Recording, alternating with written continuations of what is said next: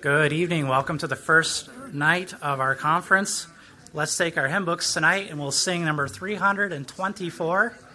Number 324, Wonderful Grace of Jesus, Greater Than All My Sin.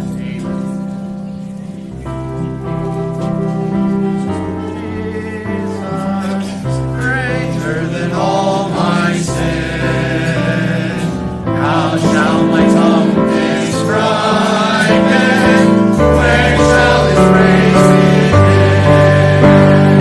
Taking away my burden, setting my spirit free, for the wonderful grace of Jesus, gracious me. Wonderful the matchless grace of Jesus, deeper than the mighty rolling sea, higher than the mountains, sparkling like a fountain, all sufficient grace for even me. Broader than the scope of my transgression, singing, greater far than all my sin and shame. Oh, magnify the precious name of Jesus, praise His name. Wonderful grace of Jesus, reaching to all the lost. By it you have been pardoned, saved to the uttermost. Chains have been torn asunder, giving me liberty. For the wonderful grace of Jesus reaches me. Wonderful the matchless grace of Jesus, deeper than the mighty rolling sea, higher than the mountains, sparkling like a fountain, all sufficient grace for even me. Broader than the scope of my transgression, singing, greater far than all my sin and shame. Oh, magnify the precious name of Jesus, praise His name. Wonderful grace of Jesus, reaching the most divine, by His transforming power, making Him God's dear child, purchasing peace and heaven for all eternity, and the wonderful grace of Jesus reaches me. Wonderful the matchless grace of Jesus, deeper than the mighty rolling sea, higher than the mountains, sparkling like a fountain, all sufficient grace for even me. Broader than the scope of my transgression, greater far than all my sin and shame. Oh, magnify the precious name of Jesus, praise His name. Amen. You may be seated. Thank you so much for coming, and we're so glad to have you. Otherwise, we'd have had a bunch of packets of materials we'd have had to go on and use for Sunday school or something. But we're sure glad you're here, and I know we have more folks coming to join with us on tomorrow, and a lot of preachers in the area that have services. And thank you for traveling to be here. I know some of you traveled a long way. A brother from the Yukon, where's he at? There he is. And he walked. He started last year, and he started before we started planning the conference.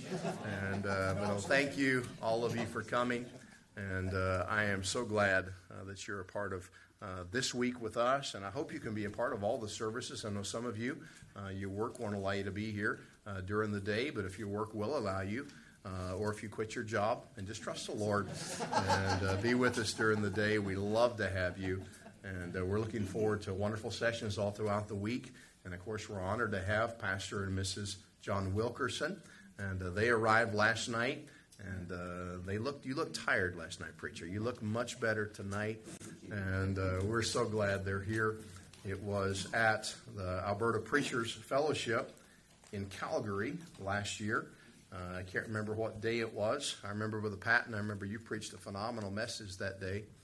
And after, during the fellowship time, we're eating, and I was sitting down, and I was sitting beside Brother Jim Price. And I leaned over to Brother Price, and I said, "Preacher," I said, "I'd love to get John Wilkerson to come and preach for us." I said, "I don't know if he can." I said, but I'm going to ask him.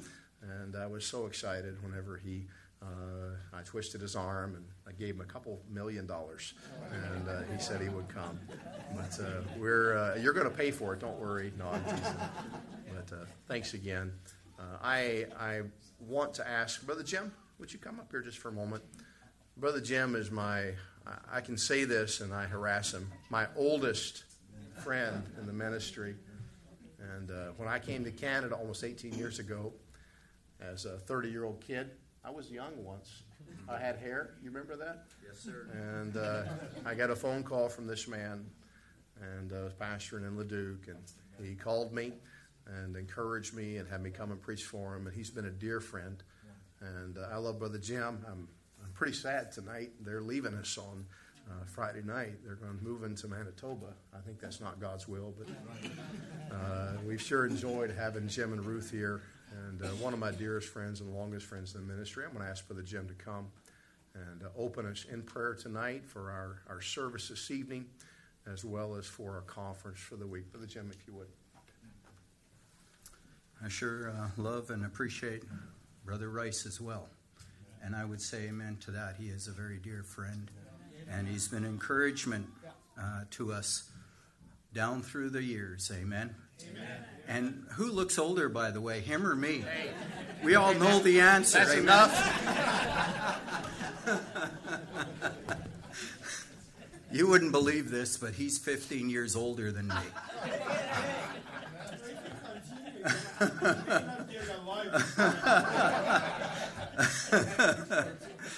I'd better pray before I get into more trouble. Amen.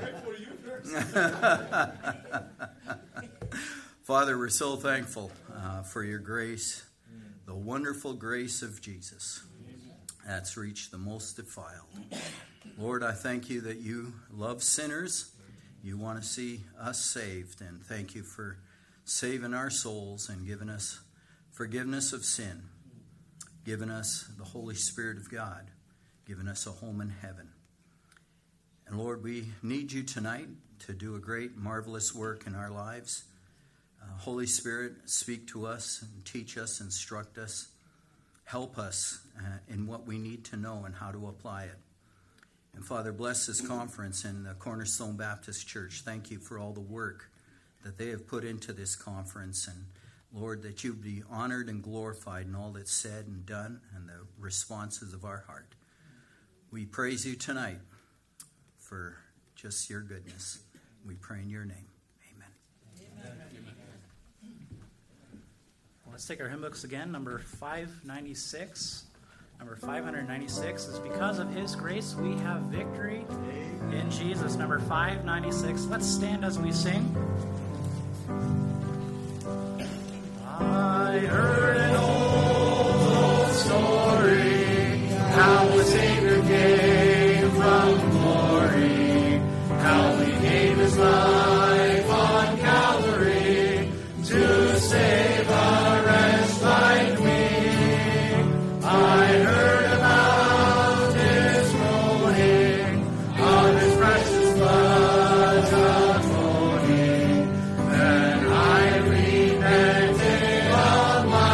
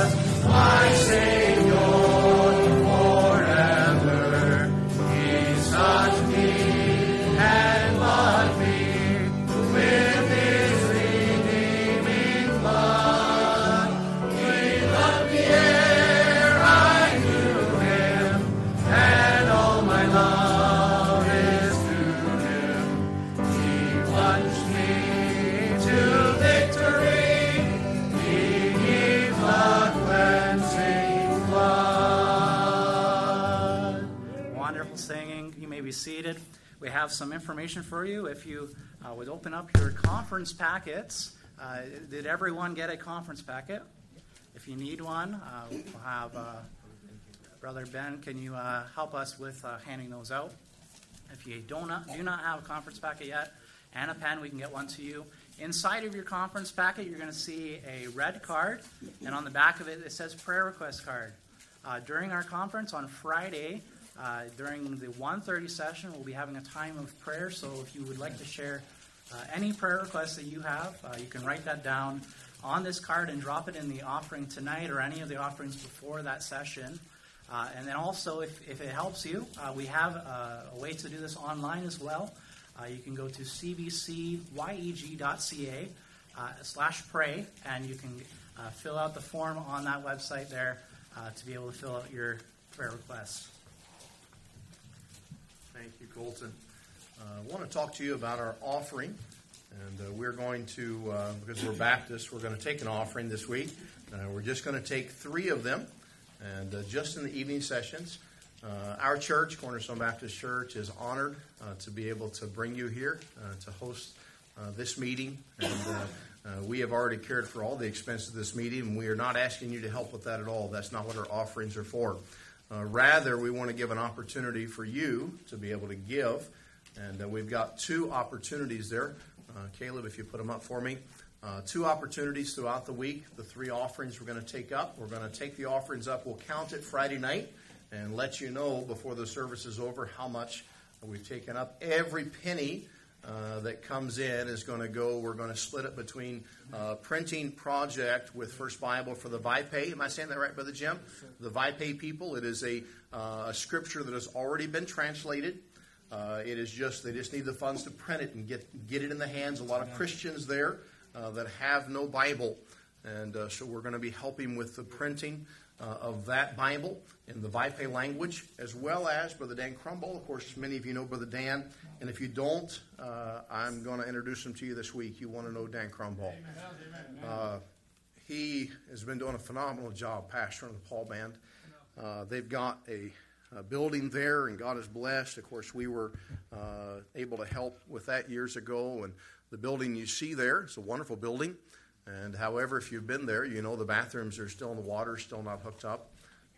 They are waiting for the chief, in which he's got a good relationship with, to be able to help them with that. And also there's going to be some funds needed when that door opens. And I want us to be able to help. I want us to take that burden off of Brother Dan and off of the church there. As soon as that door opens, I want him to be able to walk through it. And so we're going to be helping with that. So tonight our offering, everything that comes in tonight and tomorrow night and Friday night, every penny will go to these 2. We will count and give you an announcement Friday night of how much we've raised, so you can know what we're able to do to impact eternity for the gospel. And that's what it's all about. Amen. That's why we're here. And I know that's why you took time to be here this week. Every night as well, I'm going to have a different man from our church at Cornerstone share just a quick testimony of how they came to Christ. I know we have several pastors here. I know we'll have more pastors starting tomorrow. I know it's easy to get discouraged.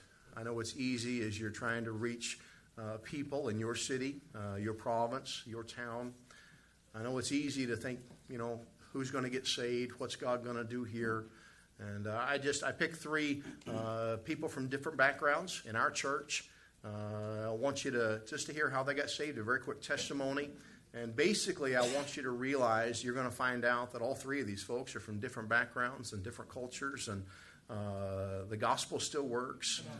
Loving people still works. And the young man who's been leading singing tonight, doing a great job, who did a lot of the work that you see here this week, who's worked tirelessly for a couple of weeks, Brother Colton Visser. Brother Colton we brought on staff here a couple of months ago. Of course, he and his dear wife, Bee, have had them here for a little over a year, and we're excited to have them here. But we're not going to keep them.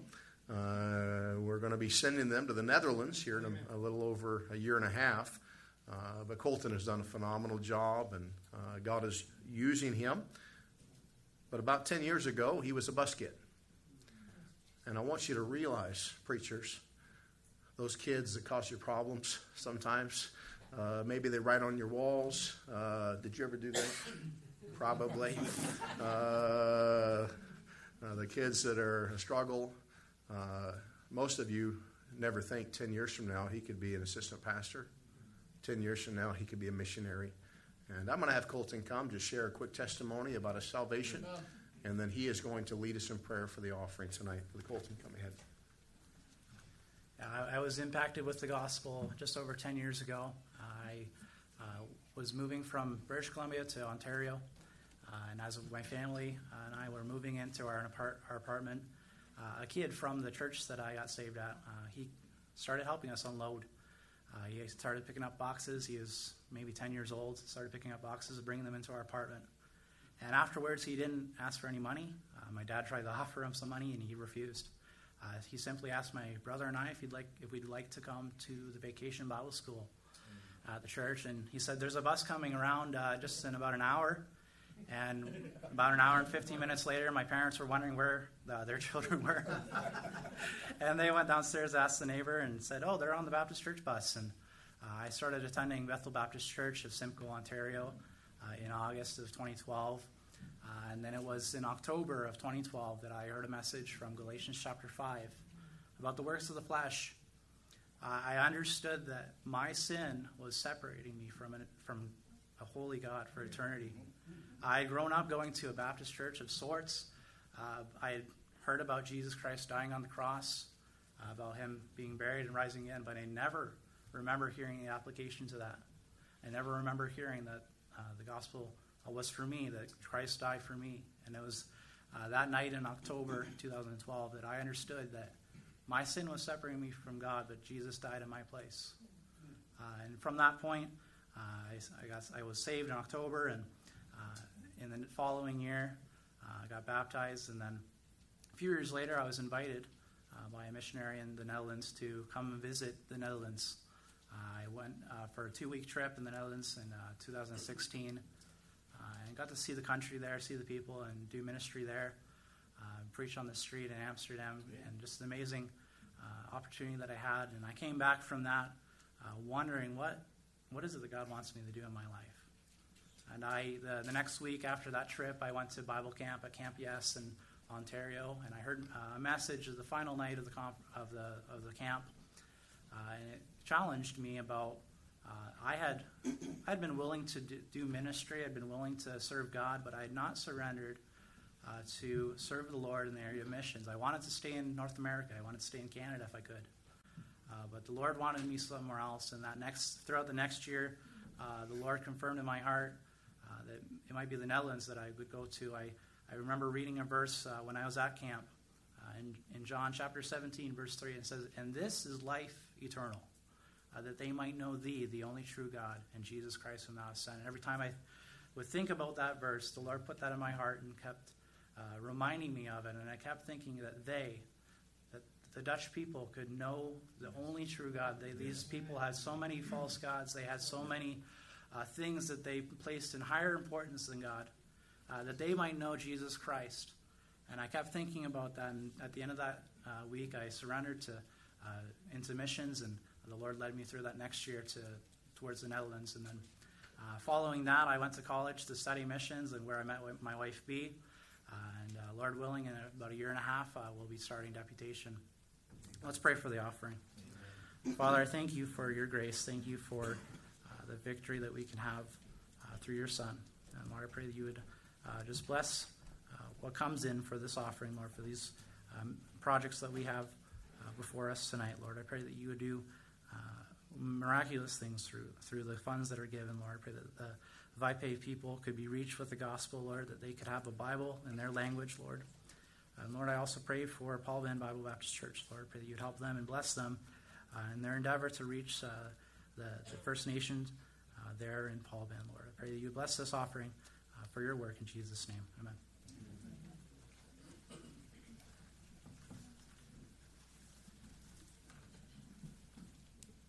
I forgot to ask the ushers to come forward. Brother Krim, could I get you to help me? And Brother Eric, if you guys would come. Sorry about that. That was Pastor Rice's fault. That was not, these men are the best men I know, but that was Pastor Rice's fault. Let's pretend that didn't happen. We'll try that all over.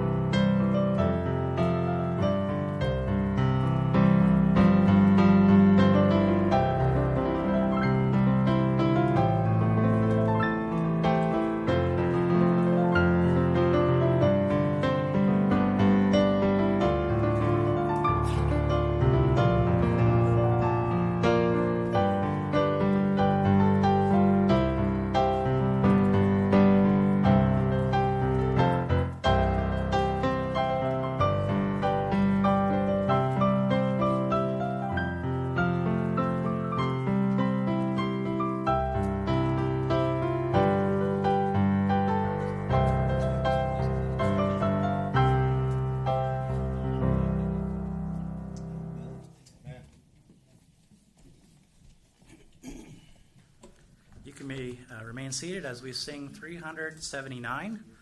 We have an anchor, number 379 in your hymn books.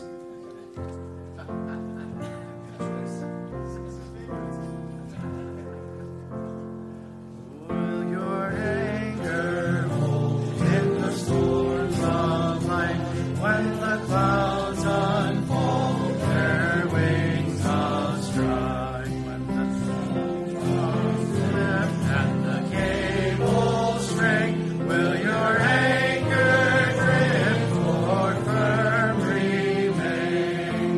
We have an anchor that keeps us whole, steadfast and sure while the billows roll. Fastened to the rock which cannot move, grounded firm and deep in the Savior's love. It is safely moored, will the storm withstand, fortress well secured by the Savior's hand. Though the tempest rage and the wild winds blow, not an angry wave shall part nor flow. We have an anchor that keeps us whole, steadfast and sure while the billows roll. Fastened to the rock which cannot move, grounded firm and deep in the Savior's love. When our eyes behold through the gathering night the city of gold, our harbor bright, we shall anchor fast by the heavenly shore, with the storms all past forevermore. We have an anchor that keeps us whole, steadfast and sure while the billows roll. Fastened to the rock which cannot move, grounded firm and deep in the Savior's love. Amen. I've decided everybody here has to stay, and we need you here Sunday as well. Now, if you do come Sunday, just be aware you're going to have to sit on somebody's lap. I hope that's okay. And we have a lot of Filipinos in our church. We've talked about building some jeepney seats. How many have ever been to the Philippines? I've never been yet, but in the Philippines they have jeepneys and they put people up on top of it. You've been there, right, preacher? And so I'm thinking of about 6 feet high. Preacher, you hit your head. Maybe 6, 7. We'll have another level. And we'll make all the people that are 5 feet tall or under. So if you're Filipino, you can sit up there. And but no, I wish you could be here with us Sunday. And we're excited though you're with us this week. We're going to have some special music tonight. I'm going to ask my 2 oldest daughters to come. My middle daughter, Lizzie, is home from college to be here for the conference to help with music. And were you on a date over there? Let's see if she blushes. She hasn't yet. And I'm excited to have her here and excited to have my girls get to sing together. But they're going to sing a song for you. And after they do, I'm going to come and introduce Pastor Wilkerson to you. And then before he comes, they're going to sing another song as well. So girls, go ahead.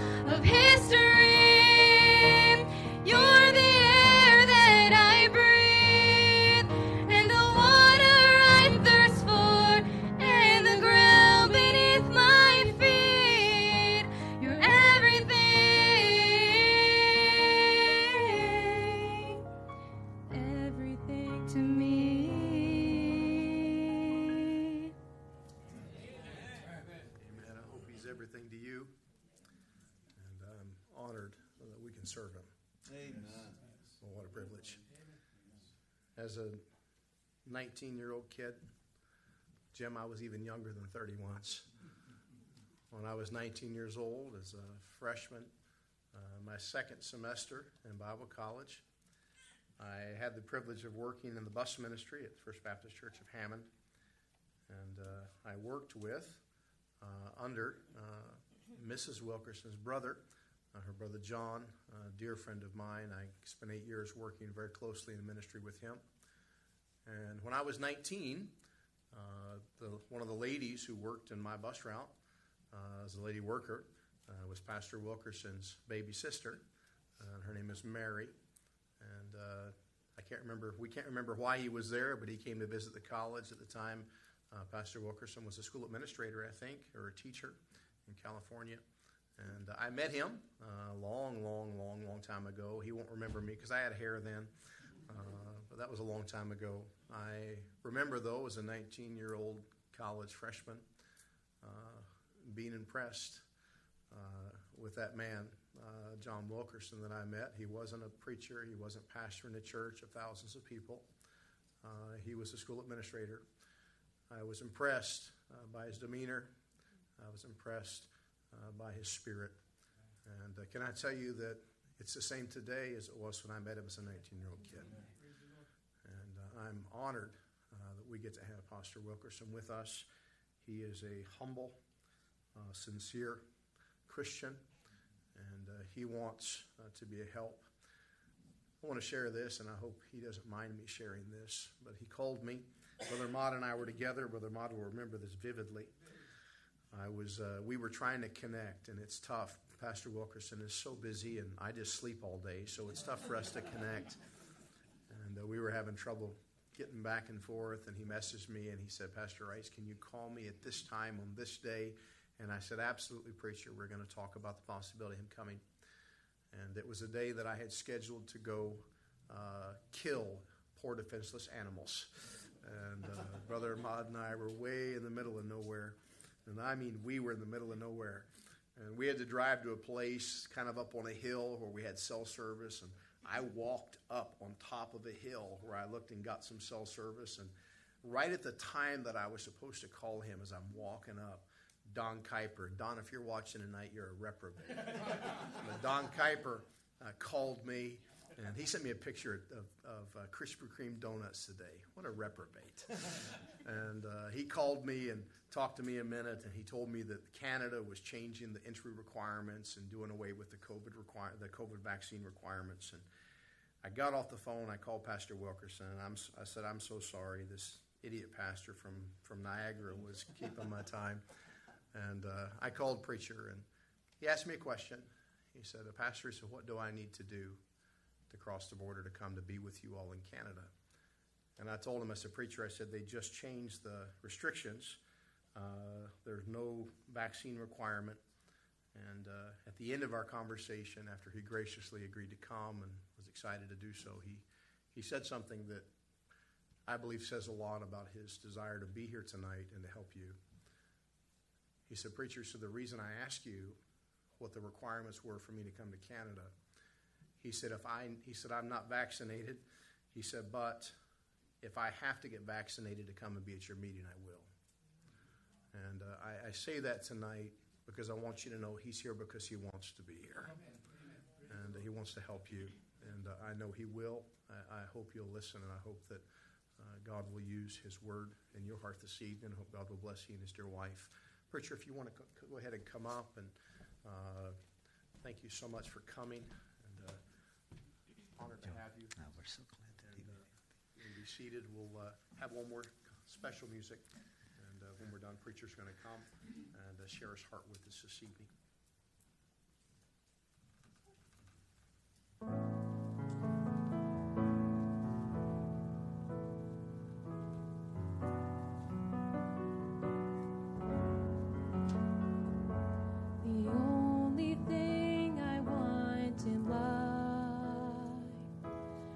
To be known for loving Christ, to build his church, to love his bride, and make his name known far and wide. For this cause I live, for this cause I die.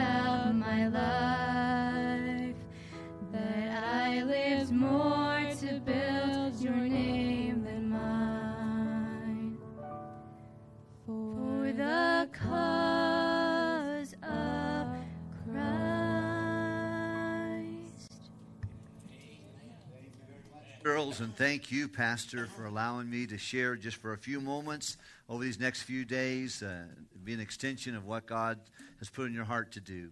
It's wonderful for us to be here. I'm glad to have my wife with me, Linda, and the Lord let us get married 33 years ago, and we have 9 children. All of them are girls except for 7, and so we have 7 boys and 2 girls, and we're just very thankful and that Pastor would allow us to come and be together. It's wonderful to be an extension of God's ministry, but it's really fun when your wife can come with you and you can share in those ministry times together. It's a great, great privilege for us to be north of the border for us in the United States and to meet our friends here. So many wonderful servants of Christ have been used of God in this country. And Oswald Smith, of course, wrote The Challenge of Missions there out of Toronto, and I've read that book many times. I teach out of that book regularly at Hyles-Anderson College on the challenge of missions, and it always helps me. And Brother Les Hobbins, who went home to be with the Lord recently, he was, of course, a Canadian. And then so many other folks, Brother Stone and many folks in the Toronto area and then British Columbia. It's just an honor for me to be here with you and very thankful for the chance to share these moments with you. Very thankful for the house of God, aren't you? I'm thankful for the work of God, thankful for God's men. And I'm glad that God lets me do this. I've only been pastoring for 23 years. I already met people who have been pastoring much longer than I.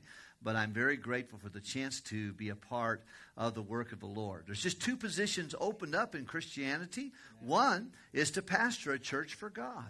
The other is to help that pastor or pastor that church for God. That's your job. You either find yourself pastoring or helping your pastor. The piano players, they help the pastor. Nursery workers, they're helping their pastor the church. People that clean the building or oversee. That's the 2 positions open in Christianity, is either pastoring a church or helping your pastor that church. And it's a wonderful joy. I've been on both sides of the fences there, and I just have, as a pastor, I've grown to appreciate so much God's people. And I'm very thankful for those who have helped us in the ministry.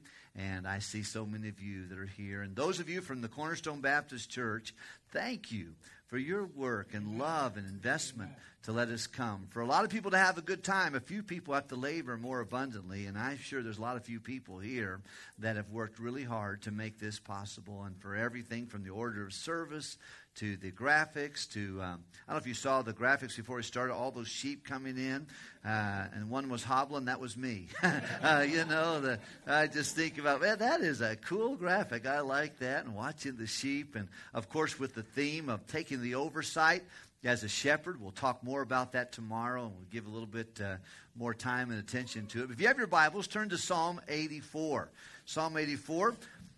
I'll try my best not to be terribly long tonight. We're just kind of laying a foundation. Tomorrow we have many other friends that are coming and that will be pastoring churches throughout the area. Those who are watching online, numbers of people looking to have the opportunity to participate in that way on live stream. Thank you for those. And I love Brother Kuiper. I don't know what your problem is, brother. I'm telling you what. And anytime he wants to send Krispy Kremes to me, that'd be great too. That's wonderful. Brother Kuiper, one of the most gracious, generous people I know, and loves the Lord Jesus Christ. And I'm certainly glad for anyone who would be listening this evening as well. Heard about one guy said, I've got so much to say in the message, I don't know where to start. And a little guy in the back said, would you start somewhere toward the end? And so I don't know that we can start toward the end tonight, but I want to be respectful of your time and appreciate it. One guy said, Pastor, your message reminded me of the mercies of God. I didn't know that was a compliment. He said, I thought they were going to do it forever. And so we're going to try not to make them terribly long. But I am really glad to be with you, and I'm just excited about meeting each of you, and I hope the Lord will use our time in a very special way. Pastor has asked me to speak tonight on the topic of the local church, God's heritage. And I love the church. I believe we all ought to love the church. God gave us 3 things so that we could be successful in Christianity. And these 3 things also are the tools that God used to bring us salvation. Everyone who's got saved, in my opinion, gets saved because of these 3 things. 1, the Word of God. Faith cometh by hearing, and hearing by Yeah, no one gets saved without the Word of God. I had the joy today to lead someone to the Lord, but I couldn't do it without the Bible. And that's where faith is fostered, when someone sees the Bible. The most powerful thing on the planet is the Word of God, the gospel of Christ. Paul said, I'm not ashamed of the gospel of Christ, because it's the power of God. I'm not the power of God. You're not the power of God. The buildings are not. Programs are not. Music is not. The gospel is the power of God to everyone to believe it. But we've got to hear it. People have to hear the Word of God. But God's Word is a way in which people get saved. The other thing that's necessary for people to get saved is the Spirit of God. The Spirit of God has to be there when someone gets saved. They don't just get saved just from the Bible. The Spirit of God has to bring conviction of their sin, of their need for the righteousness of Jesus Christ, and of judgment to come. And the Word of God must be there. No conviction, no conversion. If someone does not have the conviction of the Holy Spirit of God, there is not going to be salvation. You can get someone to pray till the cows come home, or the sheep, whatever ones you want to take there. You can get them to pray all these prayers, but if there's no conviction, there is no conversion. They have to have the work of the Holy Spirit. But the thing that I think everyone has in common, everyone who gets saved, someone has opened the Word of God to them. They've heard the Word of God. Number two, they have felt the convicting power of the conviction of the Holy Spirit on their life. And someone talked to them because of a local church that did its job. Everybody who gets saved directly or indirectly, because somewhere along the line, a local church did what it's supposed to do. And every local church is to protect and to propagate the gospel of Christ. There are many other functions that it's going to do, but it must protect and it must propagate the gospel of Christ. And so that's true. All of us got saved. We had to have those three dynamics: the Word of God, the Spirit of God, and a church of God. And then for us to be successful in our Christian life, we need equally those three things. You're ever going to find a successful Christian, you're going to find them a Bible-believing Christian. They're going to be focused on the Scriptures. What does the Bible say? They're going to read their Bible, love their Bible. They're going to think about their Bible. They're going to talk about the Bible. They're going to meditate on the Bible, memorize the Bible, and they're going to apply the Bible. Those are things that Christians do that are successful. What you and I do with the Bible will determine what God does with us. You must spend time in the Scriptures. You're never going to be, and I'll never be the Christian God wants me to be unless I am devoted to the Scriptures. Number two, I must be responsive to the Spirit of God. When someone gets saved, the Spirit of God comes inside of us. And aren't you glad He doesn't make us a hotel and He checks out? I'm glad He comes in and He stays in. He says that He'll be with us forever. He says, Lo, I am with you always. He said, I'm never going to leave you. I'll never leave you nor forsake you. John 15 says, when He comes in, He'll be with us forever. Ephesians chapter 1, verse 13 tells us, when we heard the gospel, we believed the gospel, then we were sealed with that Holy Spirit of promise. One of the reasons I know I'm never going to spend a second in hell, not because I don't deserve it. I deserve it. But because I have God's Spirit in me. And He's never going to leave me. And He's God's Spirit in me, and I can grieve Him, but He never leaves me. He can be grieved, but He doesn't leave. And He's inside of me, and He's God, and He's not going to hell, so I'm not either. And I'm glad for that. I haven't been a good child for God, but I've always been His child. From the moment that He saved me, I have eternal security because I have His Spirit in me. It's a wonderful thing. And if I'm going to be successful, and we are going to be successful as God's children, we must be committed to the Scriptures. We must be responsive to the Holy Spirit, and we must be faithful and involved in the body of Christ. He gave us His Word, His Spirit, and His body, and that's the local church. And it's unbelievable how blessed a person could be if they would be involved. And let me just quickly give you a secret. God's Word is perfect. Don't change it. Let it change you. Okay? Number two, God's Spirit is holy. It's God. He's perfect. God's church is not perfect. Matter of fact, if you ever find a perfect church, do them a favor and don't join it because you will mess it up, all right? There's no perfect church. A church is not a building. It's not a denomination. It's a body of believers, human beings who have been saved, baptized, and voluntarily joined together for the work of God. But when we came into that local church, we came in as still with a sinful nature. So God's work is not perfect. God's body is not. Our head is perfect, which is Jesus. He's perfect. But have you ever seen a stroke victim? Someone who's had a stroke and one side of their body does not work anymore? Sometimes that's how the local church is. The local church, the head is perfect. It knows what it wants to do, but the body does not respond. It doesn't respond to the head. But boy, if we're going to be all that God wants us to be, everybody must be signaled into the head of the local church, which is Jesus Christ. And operate with Him so that our hands are His hands. Our feet are His feet. Our mouth and our tongue and our speech are His speech. Our lives. He said, Pastor, I want to be a part of a vibrant church. Well, be a vibrant member of that church. Every member ought to be a minister. Every saint ought to be a servant doing something in the house of God. I love the local church. My mom and dad, my mother was raised in a Christian home. My mother had Christian parents who came to know the Lord and lived for the Lord. Her grandmother on her dad's side, on her mother's side, and grandfather, they came to know Christ. But my dad was on the other side of that pendulum. My dad was raised in a place called Knoxville, Tennessee, and his mother was an alcoholic. Eventually would die of cirrhosis of the liver. His mom and dad dysfunction. Dad died somewhat earlier in his life. There was a lot of challenges there. On the front porch of their home would be tarot cards and crystal balls, and alcohol would flow. And it was miserable growing up in his home as a young man. But a church like this one, the pastor gave a little short man, I don't know his name. My uncle told me this story. He said, John, your dad and I, it was hard being us a little bit. Because Mom was intoxicated. We just want to stay away from Mom for a while she was drinking.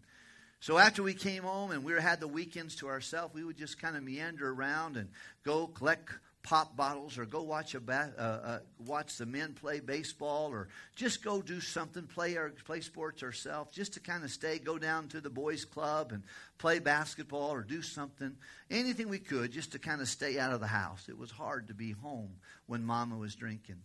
He said, but one little fella, his pastor gave him a room at the church and said, why don't you reach the boys that are our 3rd, 4th, 5th, and 6th grade boys in our neighborhood. Go reach them, and here's a room you can use. That little man was pretty passionate about getting guys in that room. He would work hard, and he would go, and he found us one day, and he said, hey, boys, would y'all go to my Sunday school class? Sure enough, he went to the Sunday school class, and he would try to teach the lesson, and he did a good job. We learned things from the Bible, and he would show us pictures, and he would give us a candy bar occasionally, and we always liked that. But at the end of class, he would send all the boys to big church to listen to Pastor preach. And then he would put a folding chair in the corner of the room and turn another folding chair facing it. And he'd sit in the corner, and he would tap one of the boys on the shoulder and say, hey, son, would you stay after, and let me talk to you a little bit while the other boys go to big church today. He said, I'll never forget the day he taps your daddy on the shoulder. He said, Richard, would you stay with me? He's my dad said, you go on, Douglas, and I'll talk to teacher here. He said his dad, my dad was set down there, and he took that Bible, and he showed my dad how he could have eternal life. He showed him he was a sinner. He deserved hell. Only Jesus could save him. And that day, your daddy asked Jesus to save him. He came to big church that beside me. He goes, Doug, I'm saved. I'm saved. I'm going to go to heaven, Doug. He goes, okay, thank you, Richard. Okay. Hey, man, you're not going to believe this. I'm saved, man. He said, okay, all right, And all week long, he kept telling me, I'm saved, Douglas. You need to get saved. You're going to go to hell, Douglas. You need to be saved, And I remember going home that night, telling my mom and his mom that he was saved, and she was drunk that day, and she said, you got to get saved. You got to be 12 to get saved. Everybody knows the Bible says you got to be 12 to get saved. And he said, no, Mama, I'm saved. I'm 11, but I'm still saved. And he said, that next week, I went to he said, I told him, Richard, tell the teacher to tap me on the shoulder today, because I want to sit in that corner. I want to get saved. And he went up to the teacher and said, hey, my little brother, he wants you to over there, And he took the gospel and shared my uncle how to be saved. And Richard and Douglas got saved within a week or two of each other there. And my uncle was a great servant of Christ, and my dad was too. My dad had 4 boys and 2 girls. When he met my mom, he met her, and they got together and raised 6 children. I'm the oldest of those 6 kids. And my name is John. I have 3 brothers, Matthew, Mark, and Luke. And they're all pastors of churches, 2, and 1 in Indiana, and 1 in Texas, 1 in Tennessee. And then they had two girls, Acts and Romans. I'm just joking. That's not true. Their names are Jana and Mary. But Jana's a missionary in a Muslim country. My sister Mary teaches, and Pastor referenced her just a moment ago, teaches for Brother Clarence Sexton at Temple Baptist Academy down in Knoxville, Tennessee. But all of us have the joy to love Jesus Christ because of a local church that did its job, that protected and propagated the truth. And we heard Brother Colton's testimony tonight, a local church that reached out to a young man and stirred him up so he would invite someone else to come to VBS. And boy, what a blessing to hear the things. You know, a local church is founded by Jesus Christ. It's not your church. It's not my church. And it's not the pastor's church. It's not the people's church. It's the church of Jesus Christ. It is. He's the founder of the church. Number 2, the formation of the church is people. People that have been saved, have been baptized, and who voluntarily said, I'm in. I want to partner with God voluntarily to do what God wants us to do within a local church. It's a living organism. And it's formed by saved, baptized, believing people who have the Holy Spirit on the inside. Listen, let me remind you, the church is not for the unsaved world. For some reason, we think we're going to attract the world. I'll tell you what attracts the world, the gospel of Jesus Christ. And holiness and purity. And listen, there are some folks, they have a crowd, but they don't have a church. Okay? Because the church is for Christians. It's for God's people. We find its function of the church is, it really is, there's 3 concepts that have to be in our hearts. We'll talk about this with our pastors tomorrow a little bit, but lordship, leadership, partnership. Can you say it with me? Lordship. Yeah, that's what the church is about. Though if you don't understand those 3 concepts, you're going to get a little bit squirrely in your head. You'll get off base. Because the church is not about you. It's not about me. It's not about the world. It's about Christ. Amen. For the cause of Christ, we heard it sung this evening. The church is the Lord's. And understand that He needs to be consulted on everything that happens. He's supposed to be in charge here. In your church, if you think you're in charge, you're off your rug. God's supposed to be in charge. We have to understand that what, Lord, would you want to do? You know, it's really not my job to build the church, but I want to be around when God wants us to pick up another brick and put it on the wall. That's what I'm going to do. It's His job. He said, upon this rock, I'll build my church. In Acts chapter 2, the Bible reminds us that the Lord added to the church daily such as should be saved. Who's adding to the church? Am I doing that? You doing that? Who's building the church? It's the Lord. The lordship of Jesus. Number 2, He puts leadership involved. And our Lee Robertson years ago was made famous with this statement. And most of you, if I started, you know the quote. Everything rises and falls on leadership. And there needs to be somebody and some bodies that step up and lead. There were leaders in the church of Jerusalem. There were leaders in the church of Antioch. There were leaders in the church of Philippi. And God puts leadership in place. And and that's our responsibility. And then there's a partnership of all parties involved. We're working with Christ. We're laboring. We're not trying to do something great for Christ. We're trying to do something great with Him. Remember years ago we were raising our children.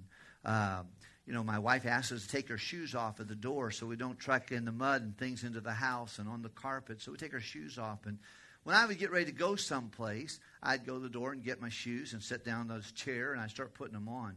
Inevitably, one of my 9 kids, especially when they were little, they couldn't even talk yet hardly. They would start scurrying around trying to find their shoes. They would find a shoe and they would, where's my other shoe? And they're trying to find it. And I'm tying my shoes. And before I can get my shoes tied, they're putting their shoes right in my face. And, Daddy, I go. And I would be joking. I said, well, where are we going to go? I don't know. I just want to go. And I'll say, please, I go with you. I go. Don't go. I want to go with you. You know why they want to go with me? Because they don't have any money, and I got money. They don't drive. I can drive. I like to go to Tim Hortons, and I like donuts, and I like 7-Elevens, and if I usually go, I get them something. You know what? They figure out that if they go with Dad, it's better. Yeah, it's better. They go by themselves, they're broke, and they're on their foot. But they go with Dad, he's going to take them places, and they can get more done. You know, the truth of the matter is, when God puts his shoes on, you need to get there and say, I want to go with you. He's got deeper pockets. He's got the mind, knows what's going on. You want to be with him. Sometimes we're over here trying to get God with us. Come over here with us. We really need to go where he is going. And be faithful about that, because God has a plan for his church. And he wants us to understand the partnership. And it's the lordship of Jesus. It's pastor led, it's deacon served, and it's church organized. Everybody works together with those things. We see the function that God gave. The focus of the church is to propagate and protect truth. When Apostle Paul was in a rented home there in Rome, he wrote to Timothy. And he said, look, if I tarry long, now I'm hoping to come to you shortly, but if I tarry long, I want you to know how to behave yourself in the house of God, which is the church of the living God, the pillar and ground of truth. He tells it right there, what's a church? The church is the house of God. And it's the pillar and ground of truth. And it is to put the truth, and the way you protect the truth is by keep getting the truth out. Have you ever heard a funny joke someplace in the morning? You thought, oh man, I can't wait to tell my wife. It's going to laugh. It's going to laugh. It's going to be great. Man, I'm going to tell her. That's a funny joke. I don't want to forget that one. You know? And then you get home and you can't remember the joke. Like, man, I was so funny. What was that? You know how you can remember a joke? Tell a joke. You tell that joke. The more you tell it, the more it'll set with you. You know how you learn the Bible? Teach the Bible. Yeah. You want to be a better student in the Bible? Teach someone else the Bible. And learn it, because whoever does the teaching, they do the learning. And you keep doing that. You know, some churches, you couldn't find the truth there with a flashlight. They have lost the truth. It's because they quit getting it out. They quit going soul winning. They quit teaching Bible doctrine. They get around and it's just us four and no more, and huddled masses yearning to be free, when we need to get something going. And keep the Word of God going. Keep the gospel going. It's God's plan. And then I thank God that the folks of the church is that, but the future of the church is that we're going to be with Jesus. But while we wait for Jesus, we're going to live for Jesus. We're going to live together. We're going to love God together. We're going to labor together. We're going to learn more about God and each other together. And then one day we might get to leave together. Wouldn't that be wonderful? And live forever with the Lord. And that's what we keep our mind on that. Tonight I want to talk to you just for a few moments about Psalms 84. Psalms 84 is a beautiful psalm that encouraged me, especially during COVID, when we're not able to meet together for a few weeks. And for a few weeks it was challenging, and boy, I'm glad we got to resume pretty quick after that. But I'm very thankful, and I miss being together. I kind of thinking, boy, I'm glad. I think like the psalmist says in Psalms 122, I was glad when they said unto me, let us go to the house of the Lord. I thank God for live stream. But, that's not what you're supposed to do. You're supposed to not forsake the assembling yourselves together. If you can be together, you ought to be together. Because coming together is for the purpose of exhorting one another. You don't do good sitting in your pajamas on the couch exhorting anybody, You need to be there to exhort somebody. And it's important. Thank you for making the time and effort and energy even to come. And I know that we were going to have this meeting whether you came or not.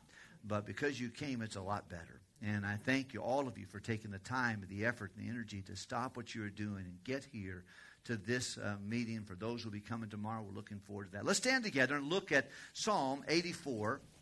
And we'll make our way quickly through this psalm. Begin in verse number 1. Follow along with me. How amiable are thy tabernacles, O Lord of hosts! My soul longeth, yea, fainteth for the courts of the Lord. My heart and my flesh crieth out for the living God. Yea, the sparrow hath found a house, and the swallow a nest for herself, that she may lay her young. Even thine altars, O Lord of hosts, my King and my God. Would you read verse number 4 with me, everyone? Blessed are they that dwell in thy house. Blessed is the man whose strength is in thee, and whose heart are the ways of them, who passing through the valley of Baca make it a well, and the rain filleth the water pools. They go from strength to strength. Every one of them in Zion appears before the Lord. O Lord of hosts, hear my prayer. Give ear, O Lord, O God of Jacob, Selah. Behold, O God, our shield, look upon the face of thine anointed. Would you read verse 10, 11, and 12 with me as we conclude? Ready? For a day in thy courts is better than... I'd rather be than to dwell in the tents of wickedness. For the Lord God is the sun and shield. The Lord will give grace and glory. No good thing will he withhold from them that walk uprightly. O Lord of hosts. Our Heavenly Father, thank you for the privilege to be extension once again of the Cornerstone Baptist Church and its good pastor and precious wife who have scratched out a place with you in this community. Thank you for our brothers and sisters who go here, and then those who have come from this region to be a part of it. For those who are watching online, thank you for them. I pray that you'd speak to our heart and help us to see these four truths that come when we understand the importance of the local church. Help it to be a profitable time in Jesus' name. Amen. Thank you. You may be seated. The psalmist here is on his way to church. There was 3 times a year where God's men were asked to go back to Jerusalem. And at least one time a year from all over the world they would come to Pentecost or to Passover or to the feast. And they would make their way back to Jerusalem to worship the Lord. Paul, you can see in his journeys, oftentimes he wanted to get back for Passover. He wanted to get back for Pentecost. There was a time where God's people joined together. They had their local synagogues, their little gatherings close by, but it was special to go to Shiloh prior to the temple and to Jerusalem after the temple, to go there and to be with God's people, to sing his praises, to hear his word preached and taught, and to gather with his people. It was a special thing. And at this time, I think in Psalms 84, the man is making his way to Shiloh. The tabernacle had not yet been built yet, but the temple had not. The tabernacle was there. And he said, how amiable are thy tabernacles. My soul longeth, yea, fainteth, for the courts of my God. I'm looking forward to getting there. And by the way, there should be some expectation of all of us. When we come to church, it ought to be a get to, not a have to. Every once in a while, duty needs to bring us, and it just does because we just forget. We know we're supposed to do it. But boy, love ought to keep us. And we ought to get in there and say, you know what, I'm glad. I've been to many services. I didn't really want to go. But when I got there, I was good after I got there. I don't really always want to read my Bible, but after I read my Bible, I feel good. You know, I don't always want to give, but after I give, it feels good. That's kind of how God's wired life. You go live by faith. The just shall live by faith. Aren't you glad it doesn't say the just shall live by feelings? If it did, we would never do what we're supposed to do, right? Because we don't always feel like it. But we live by faith, and then God helps us have the good feelings after we do what God wants us to do. Well, this man was on his way to the tabernacle. He was excited about it. And I think in this psalm we find several things that an excitement about the house of God will do for us, and an involvement in the work of God will do. Number one, I think a house of God, the church of God, is intended to bring satisfaction to our souls. It brings satisfaction to our souls. He said, I can't wait to get there. My soul longeth for the courts of my God. There's something special about the local church. It's a reset for your souls.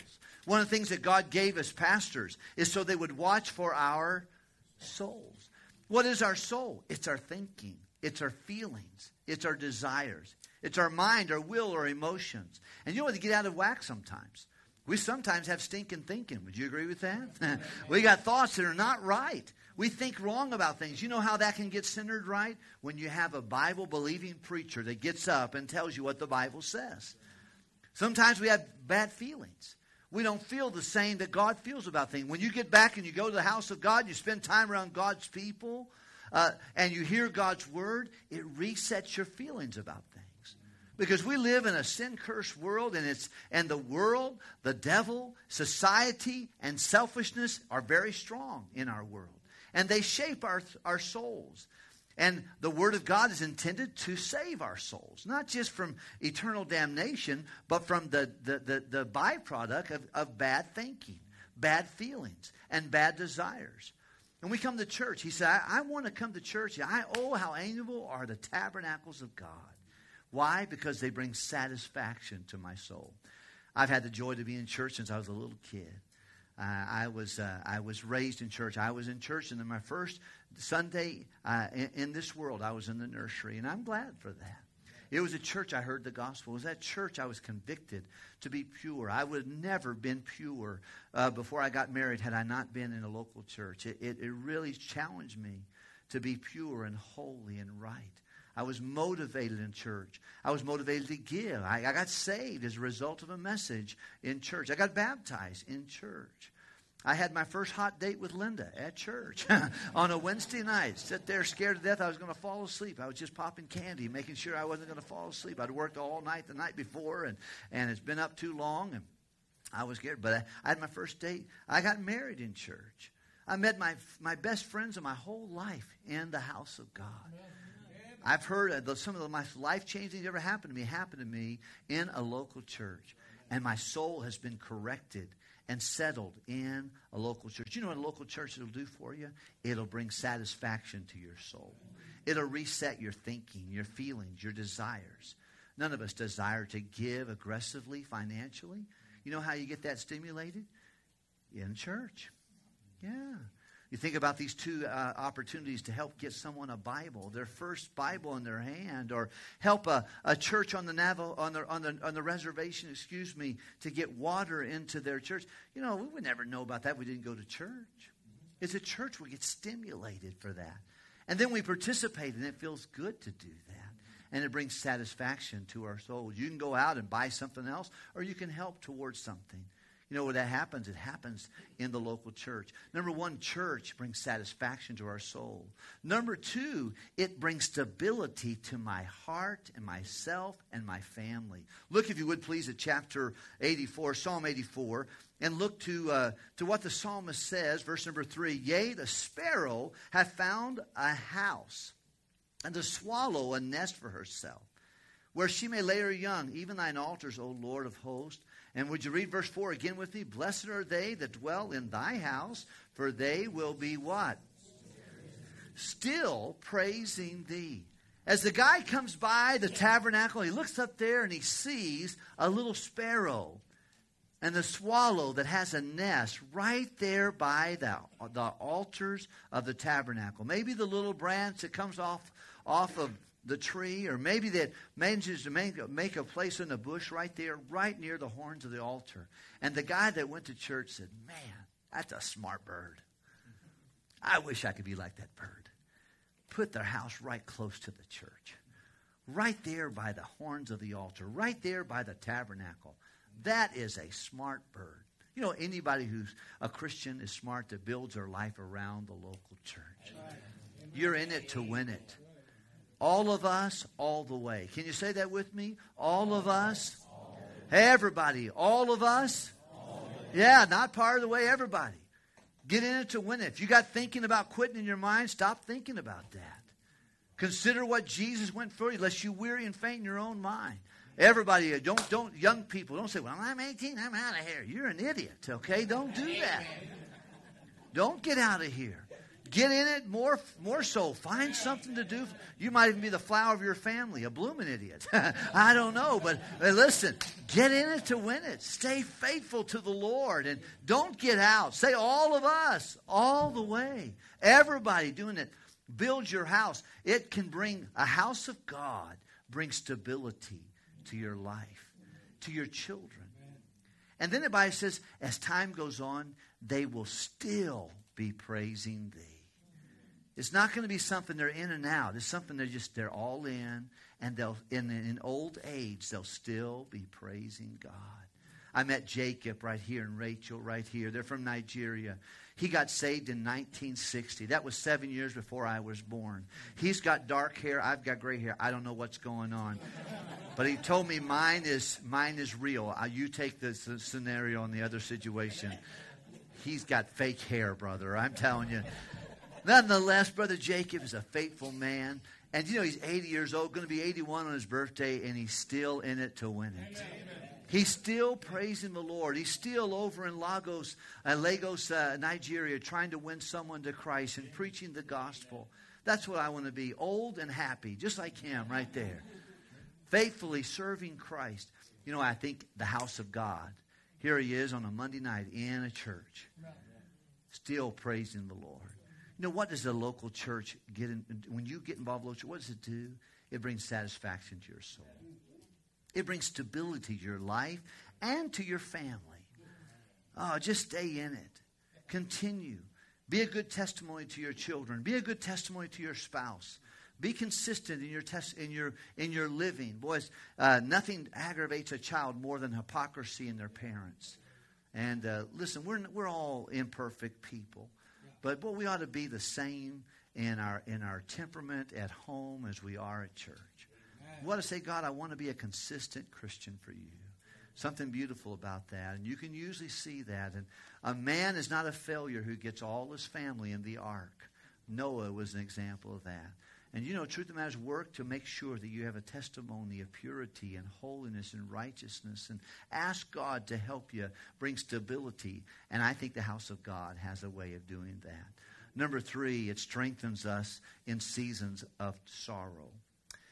Someone said if all of our trials were hung out on the line, at the end of the day, you'd pick your trials and I'd pick mine. But we all got trials. I don't know what your trials are. I remember the night I got a phone call with my wife, Linda, that from a coroner in San Jose, California. Our oldest son was traveling with a sweet Filipino family from our church, and they were traveling up to help one of their daughters move and become a Christian school teacher, and our son was traveling with them. And the little lady was on her phone on the side of the road arguing with her boyfriend, and she just got mad, and she threw the phone down, and she pulled out in front of the car that our son was in. He was a passenger. There was a driver, a man in the back, and she pulled out in front. They saw her, and so they thought, oh, look at the car, and they went around her. When they went around her, she didn't see them when she pulled out, and she decided to do a U-turn right in front of them. They hit the back of her car, ricocheted up on the hill. The car went as far as it could on the hill, then it flipped over. And was all done. The driver was okay. The man in the back was okay. But Tyler was unconscious and had seatbelt on and had real stretch marks on the seatbelt. Something hurt him and broke his rib. One rib went into his right lung. The other rib went into the muscle of his heart. And a few minutes later, he was with Jesus. Remember getting the call from the coroner's office that, Mr. Wilkerson, are you Tyler's dad? I said, yes. He said he was involved in a car accident, and unfortunately, Mr. Wilkerson, he sustained fatal injuries. He's dead, Mr. Wilkerson. Boy, I thought I was going to die. Now God knows what it's like to lose a son. And no doubt some of you have lost children, and it's painful to do that and lose a spouse, or hear that you have cancer, or that you have a financial challenge, or a wayward child, or something of that nature. But all of us have problems. All of us have problems. You know what we need in problems? We need numbers of things. We need a good relationship with the Scriptures. We need a relationship with the Holy Spirit, but we need a good relationship with the local church. Oh, the church is a place where you can find strength when you go through your valley of Baca. Valley of Baca is a valley of tears. It's a place where all of us will be sometimes, where you are going through it. It's not easy being you. And when I have a problem, I don't want to be in a problem. I want to get out of that problem as soon as I can. So do you. I think I'm allergic to pain. If I have it, I want to get out of it. I don't want it. But here's what happens. Sometimes God doesn't take us out of our problems. He takes us through our problems. I want to get out of my problems. I want to transition out. God wants to transform me through those difficult things. And He wants to help me, show me who I am. He wants to introduce me to Him, and then Him to others. And something about trial does that. But boy, I'm telling you what, every person who goes through a trial is a child of God. You need a local church. It's the heritage of God for you. Let's look and see what the Bible tells us about that. 84, and we're looking at here in verse number 5. Blessed is the man whose strength is in thee, whose heart are the ways of them. He said, someone who finds strength in God, who, passing through the valley of Baca, that's the valley of suffering, the valley of tears. There, make it a well, and the rain also filleth the pools. By the way, when you go through a difficult time, that's a time you need your Sunday school teacher to open to you the Bible. You need your pastor to tell you what the Bible says. You need to go to the Bible yourself and find the water of God's Word that will fill the pools and the vacancies that are caused by your trial. Sometimes when people have problems, they go away from church. Don't do that. Run to church. Don't get away from your Bible. Get to your Bible. Let the Word of God fill those vacancies in the wells in the valley of Baca that you go through. They'll need to go from strength to strength, trusting in God and His ways. Look, if you would please, at the next verse, verse number 8. Verse number 7. They go from strength to strength. Every one of them in Zion appeared for the Lord. He said, they come back to God's house for more strength. That's what we do. O Lord God of hosts, hear my prayer. Give ear, O God of Jacob, Selah. He says, I want you to pray. You know, there's very few things that humble us like a trial. Everything can be clicking on, but you get a problem, all of a sudden you get humble real quick. You know what humility does? It causes us to pray. He said, Lord, would you help me? Would you help me? And then other people will pray with you. A good local church is a place. And Jesus said, my house should be called a house of preaching. Is that what your Bible says? No, it's a house of what? Prayer. By the way, we need a revival of praying Christians. We need to be willing to pay the price and intercede. You can never be more Christ-like than when you learn to intercede for someone going through a trouble. That's what Jesus does. He ever liveth, making intercession for His saints. So what is a local church for? It's a place where my soul is satisfied. It's a place where I get stabilized personally and my family gets stabilized. It's a stabilizing factor. It's a place where I get strength in seasons of difficulty and sufferings. When I go through the valley, all of us will go through a valley. No one has a life that's just mountaintop experiences. You go through seasons of blessings and seasons of burdens, and seasons of blessings and seasons of burdens. And we need God on both realms of that. We need Him. But our trials come in seasons, and they come for reasons. God never wastes suffering. I can. I've wasted a lot of suffering. He doesn't. We need to learn to embrace our suffering, embrace our hardship, and understand that He loves us and He is worthy, and the church is a place that strengthens us.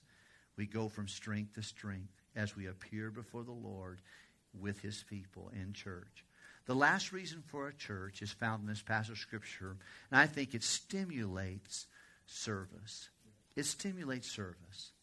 I think people who are faithful to the house of God and who understand God's goal for the church are more stimulated to do something. Look, every member ought to be a minister. You don't have to be the pastor. Not everybody's called to full-time Christian service. Now, I would say everybody will struggle with the possibility. Amen. You know, it's interesting. Some people say, well, I want all the young people to get called. No, sometimes God calls older people too. Yeah, some of us who retire need to return. That's right. Jesus, when He chose the disciples, He was young, but He took some guys out of careers. You know, He took Matthew from working at the IRS, and you know, He took Peter, James, and John to leave their nets at their father's business that had probably generations of fishermen. He said, "You know, I think it's time for you to go." I said, "I think so too." And they left all and followed. Sometimes God chooses us in different stages of life to do something. But you know, that happens when we're involved in the house of God. Let's look at the passage of Scripture and we'll conclude tonight. And all God's people said amen. Hurry up, Pastor. Look, if you would please, at verse number 10, the Bible says, a day in thy courts is better than 1,000. He said, I'd rather be in the house of God than be out in the world somewhere else. I'd rather be a doorkeeper in the house of my God than to dwell in the tents of wickedness. One of the smallest jobs anyone could do in the temple and the tabernacle was to open the door for people. There are other jobs, burning incense or doing the burnt offering and keeping it burning. And there was other things of responsibilities and offering sacrifice and making sure the water was in the laver. But to open the door was one of the simple jobs. And you know the truth of the matter is, God will give us stimulus to do the simple task. Some of us are small tasks. You know, nothing's too small for God. Find something to do. If it's cleaning, if it's working, if it's soul winning, if it's passing out a tract, if it's helping in any way, everybody. There is no reward for well done, thou good and faithful spectator. You just sometimes a local church can be like a soccer match. You know, it's 50,000 people who need exercise and watching 22 guys who need a break. And sometimes that can happen in church. You know, it's the same people doing the work, and there's just a lot of people just watching them do the work. Don't be in that spectator group. Find some, if it's a small task, find something to do, a simple task. And don't find something too you can say, God, whatever you want me to do.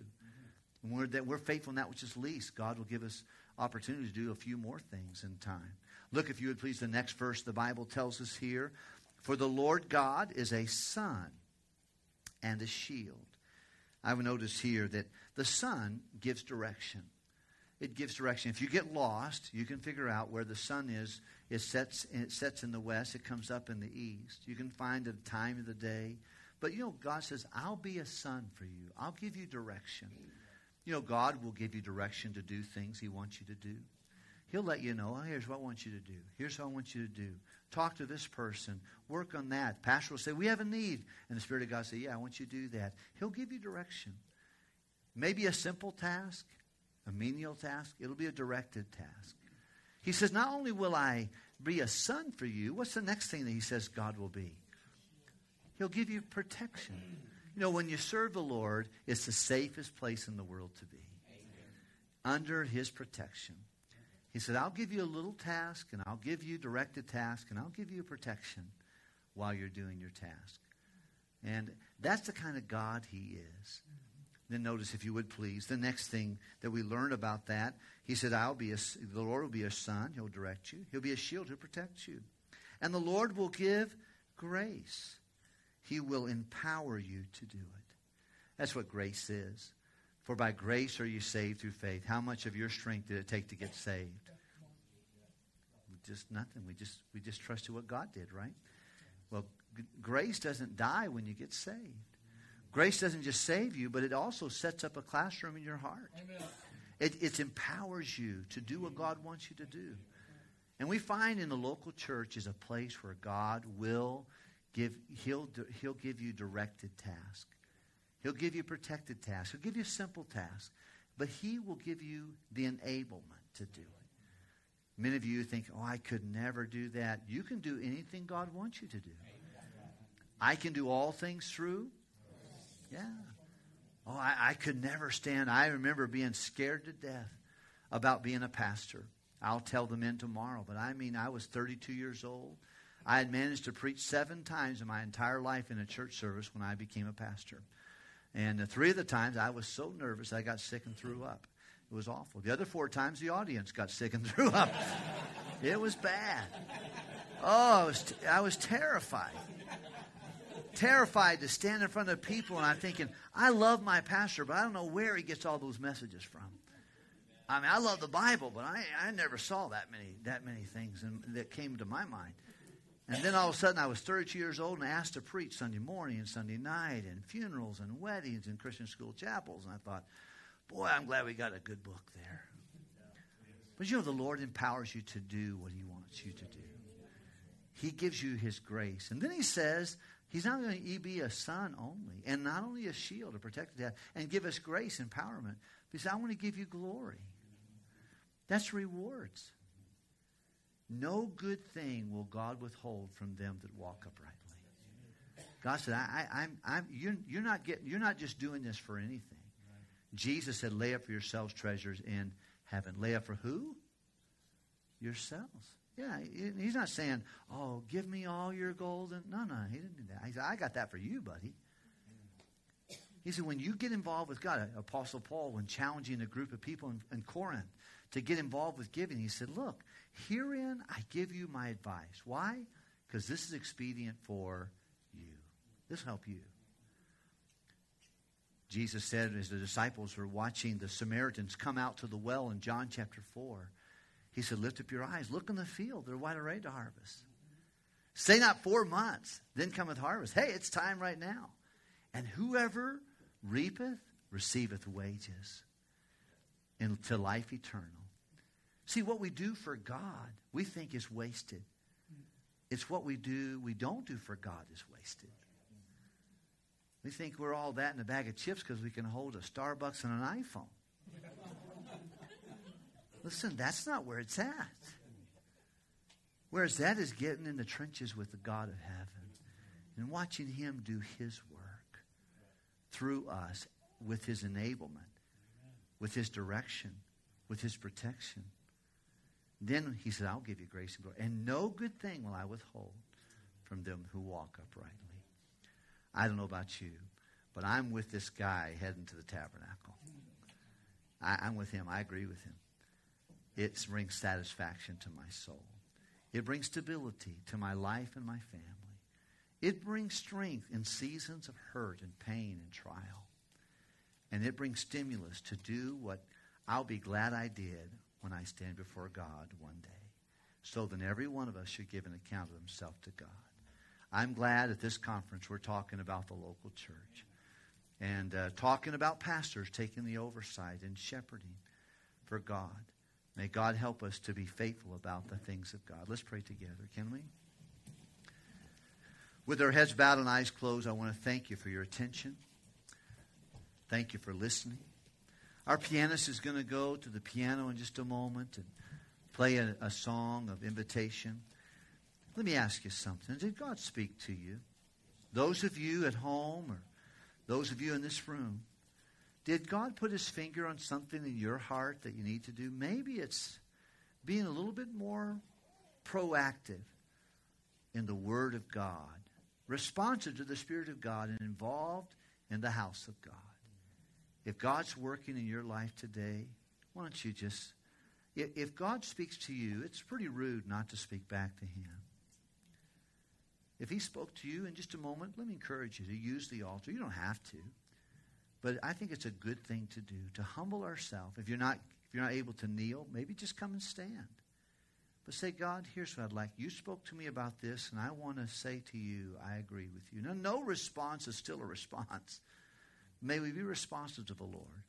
As we start this conference tonight, would you come and ask God to speak to you, speak to others, to use the time to challenge us to be more faithful to the house of God and to the things of God, to the Word of God, to the Spirit of God.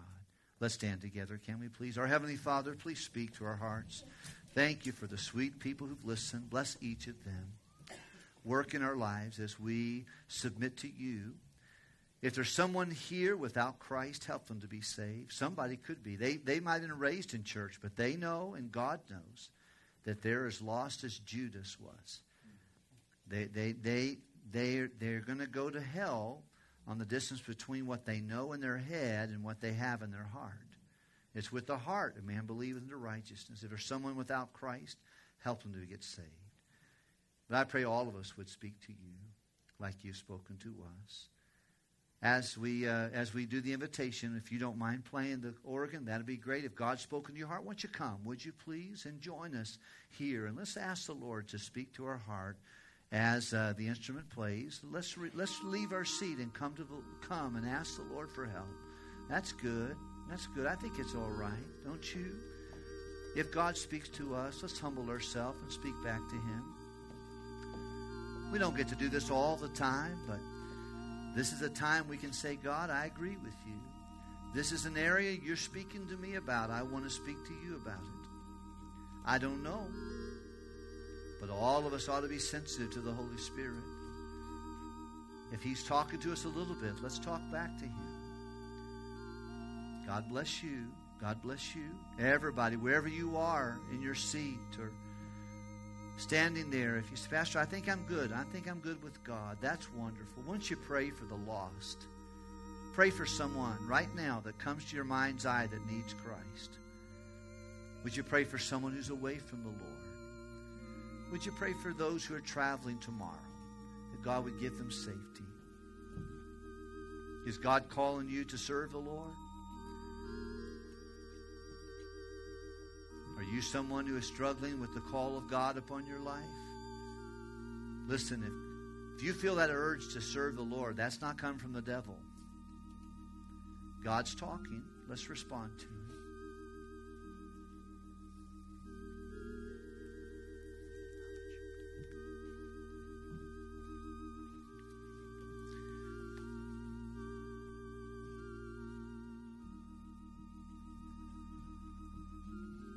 The altar is still open tonight. If you need to come and do business with God this evening, praise God for the local church. My prayer tonight, and I trust your prayer will be that God would use the local church you're a part of to impact your community, our country, and our world. But I'm afraid so often we don't want to let God impact us. Would you let Him impact you this week? Would you let Him work in you? Sometimes it's painful. We don't like it very much. But it's always for our good and His glory.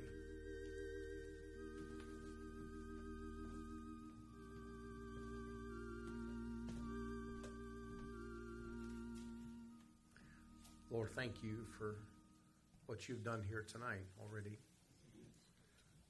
Lord, if we all packed up and went back to our homes and traveled back to our respective places, God, this meeting tonight would have been worthwhile. Lord, I'm thankful that you have more for us. Lord, I pray you'd bless these dear folks. Lord, I've been praying for them. My heart yearns, Lord, that they would be encouraged and helped and blessed this week. God, I pray that you would do that. Well, thank you for your word. Thank you for the reminder, Lord, that we needed this evening. Lord, about your heritage. Lord, it's not ours. Lord, we lift up your heritage, local church. Lord, we love you. We thank you. Thank you for what you have done. In your precious name we pray. Amen. Would you be seated just for a moment? And we're going to dismiss momentarily. When we do, and I failed to mention this preacher, and I'm sorry that I forgot about it. We do have a couple of tables back there, first of all. Brother Jim Price has a display table. Brother Adesina, do you have prayer cards? Brother Jacob, do you have prayer cards? Okay. You want to go ahead and go back, and I'll let Brother Jacob go before we dismiss. I want you to put some prayer cards. If you don't know Brother Jacob, you go see him, give him a $100 bill, get a prayer card, and he'll have those back there on the back table. Brother Will Esienko is a good young man. I've known Will since he was a teenager. He's only a teenager now, right, Will? By the way, he's looking for a wife. If you know a single girl here tonight, you talk to Will. But he has a display back there. But also on the right-hand side, there is Howes Anderson College so graciously sent some materials to make available to you. And we have some CDs back there. And Lizzie will be back there taking your money. If you would like to buy them, by the way, they normally cost $10, right, preacher, the CDs? And how many of you know $10 US is more than $10 Canadian? If you don't know that, I want you to do my taxes. That might help me. But I talked to Brother Collins. Some of you know Brother Collins. He's been here with us. Brother Collins said, no, preacher, just sell them for $10 Canadian. So a great deal for us and a blessing. Lots of CDs back there. Also, Howes Anderson College just celebrated 50 years. I would love to have got to be there for it, but I wasn't able to travel at the time. But they put together a flash drive, a USB drive, with 50 songs over the past 50 years of the college. And they have those back there. They're $25, preacher. And then Pastor Wilkerson has, of course, most of you know already, new preachers, full-time workers, I'll get a packet to you as a gift from our church this week. But he also has some limited supply of the discipleship materials that they produce. And a couple things there. The prices are available. There's a card if you'd like to order. Please take one of those. And we use the materials. They're wonderful. They're helpful. I promise you, men, I stand behind the material, the helpfulness of it 1,000%. And I love them. I love this man, but I love the material even more. And I hope you'll get it. I hope it's a help to you. But I want to make that available. I believe we still have some coffee. If not, we will make some more because we believe in coffee and the Bible around here. And I'm going to have Brother Colton come and make some closing announcements about tomorrow to help you with that. So, Brother Colton, would you come and make announcements and then close us in prayer? It's been a wonderful service tonight. We have some more services tomorrow. The first thing tomorrow morning at 9 a.m., we have our coffee and fellowship hour. And so be here. Hold on. This is important. Tomorrow morning, tonight we had coffee. How many of you had some coffee? It was okay coffee. Tomorrow we're having Transcend Coffee. That's the coffee I drink. It's the coffee God drinks in heaven. And we'll have really, not just coffee, really good coffee tomorrow morning. Go ahead. So our coffee and fellowship hour at 9 a.m. And then the doors are open at 9 a.m. And then our morning service starts at 10 a.m. We have 2 services in the morning, 1 in the afternoon, and then we have a break for the afternoon. You can find all that information inside of your conference packet, so take a look in there if you have any more questions about that. I believe that's everything. Just one more thing. Tomorrow during the day, we are providing lunch for you. There's 1 pack of saltine crackers, and then there's going to be 1 can of Vienna sausages, Brother Rod's favorite treat. We will be providing lunch tomorrow.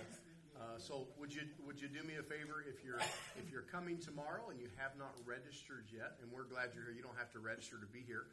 But if you're coming tomorrow during the day, if you haven't registered yet, if you would do me a favor tonight before you go to bed, if you would just register, let us know, check the services you'll be here for the rest of the week. That would help us as we prepare to try to meet your needs and serve you.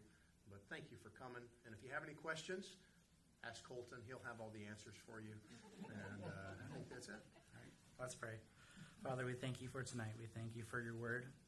And we thank you for the local church, Lord. And Lord, it's through the local church that I was able to hear about the gospel. And Lord, I pray that you would help us, Lord, to follow the pattern that you've set for us in your word. Help us to be faithful to our Bible reading, faithful to prayer, Lord. I pray you would bless us tonight as we go, Lord. Pray you give us safety on the roads. Bring us back here tomorrow morning, Lord. And Lord, we thank you for all these things in Jesus' name. Amen.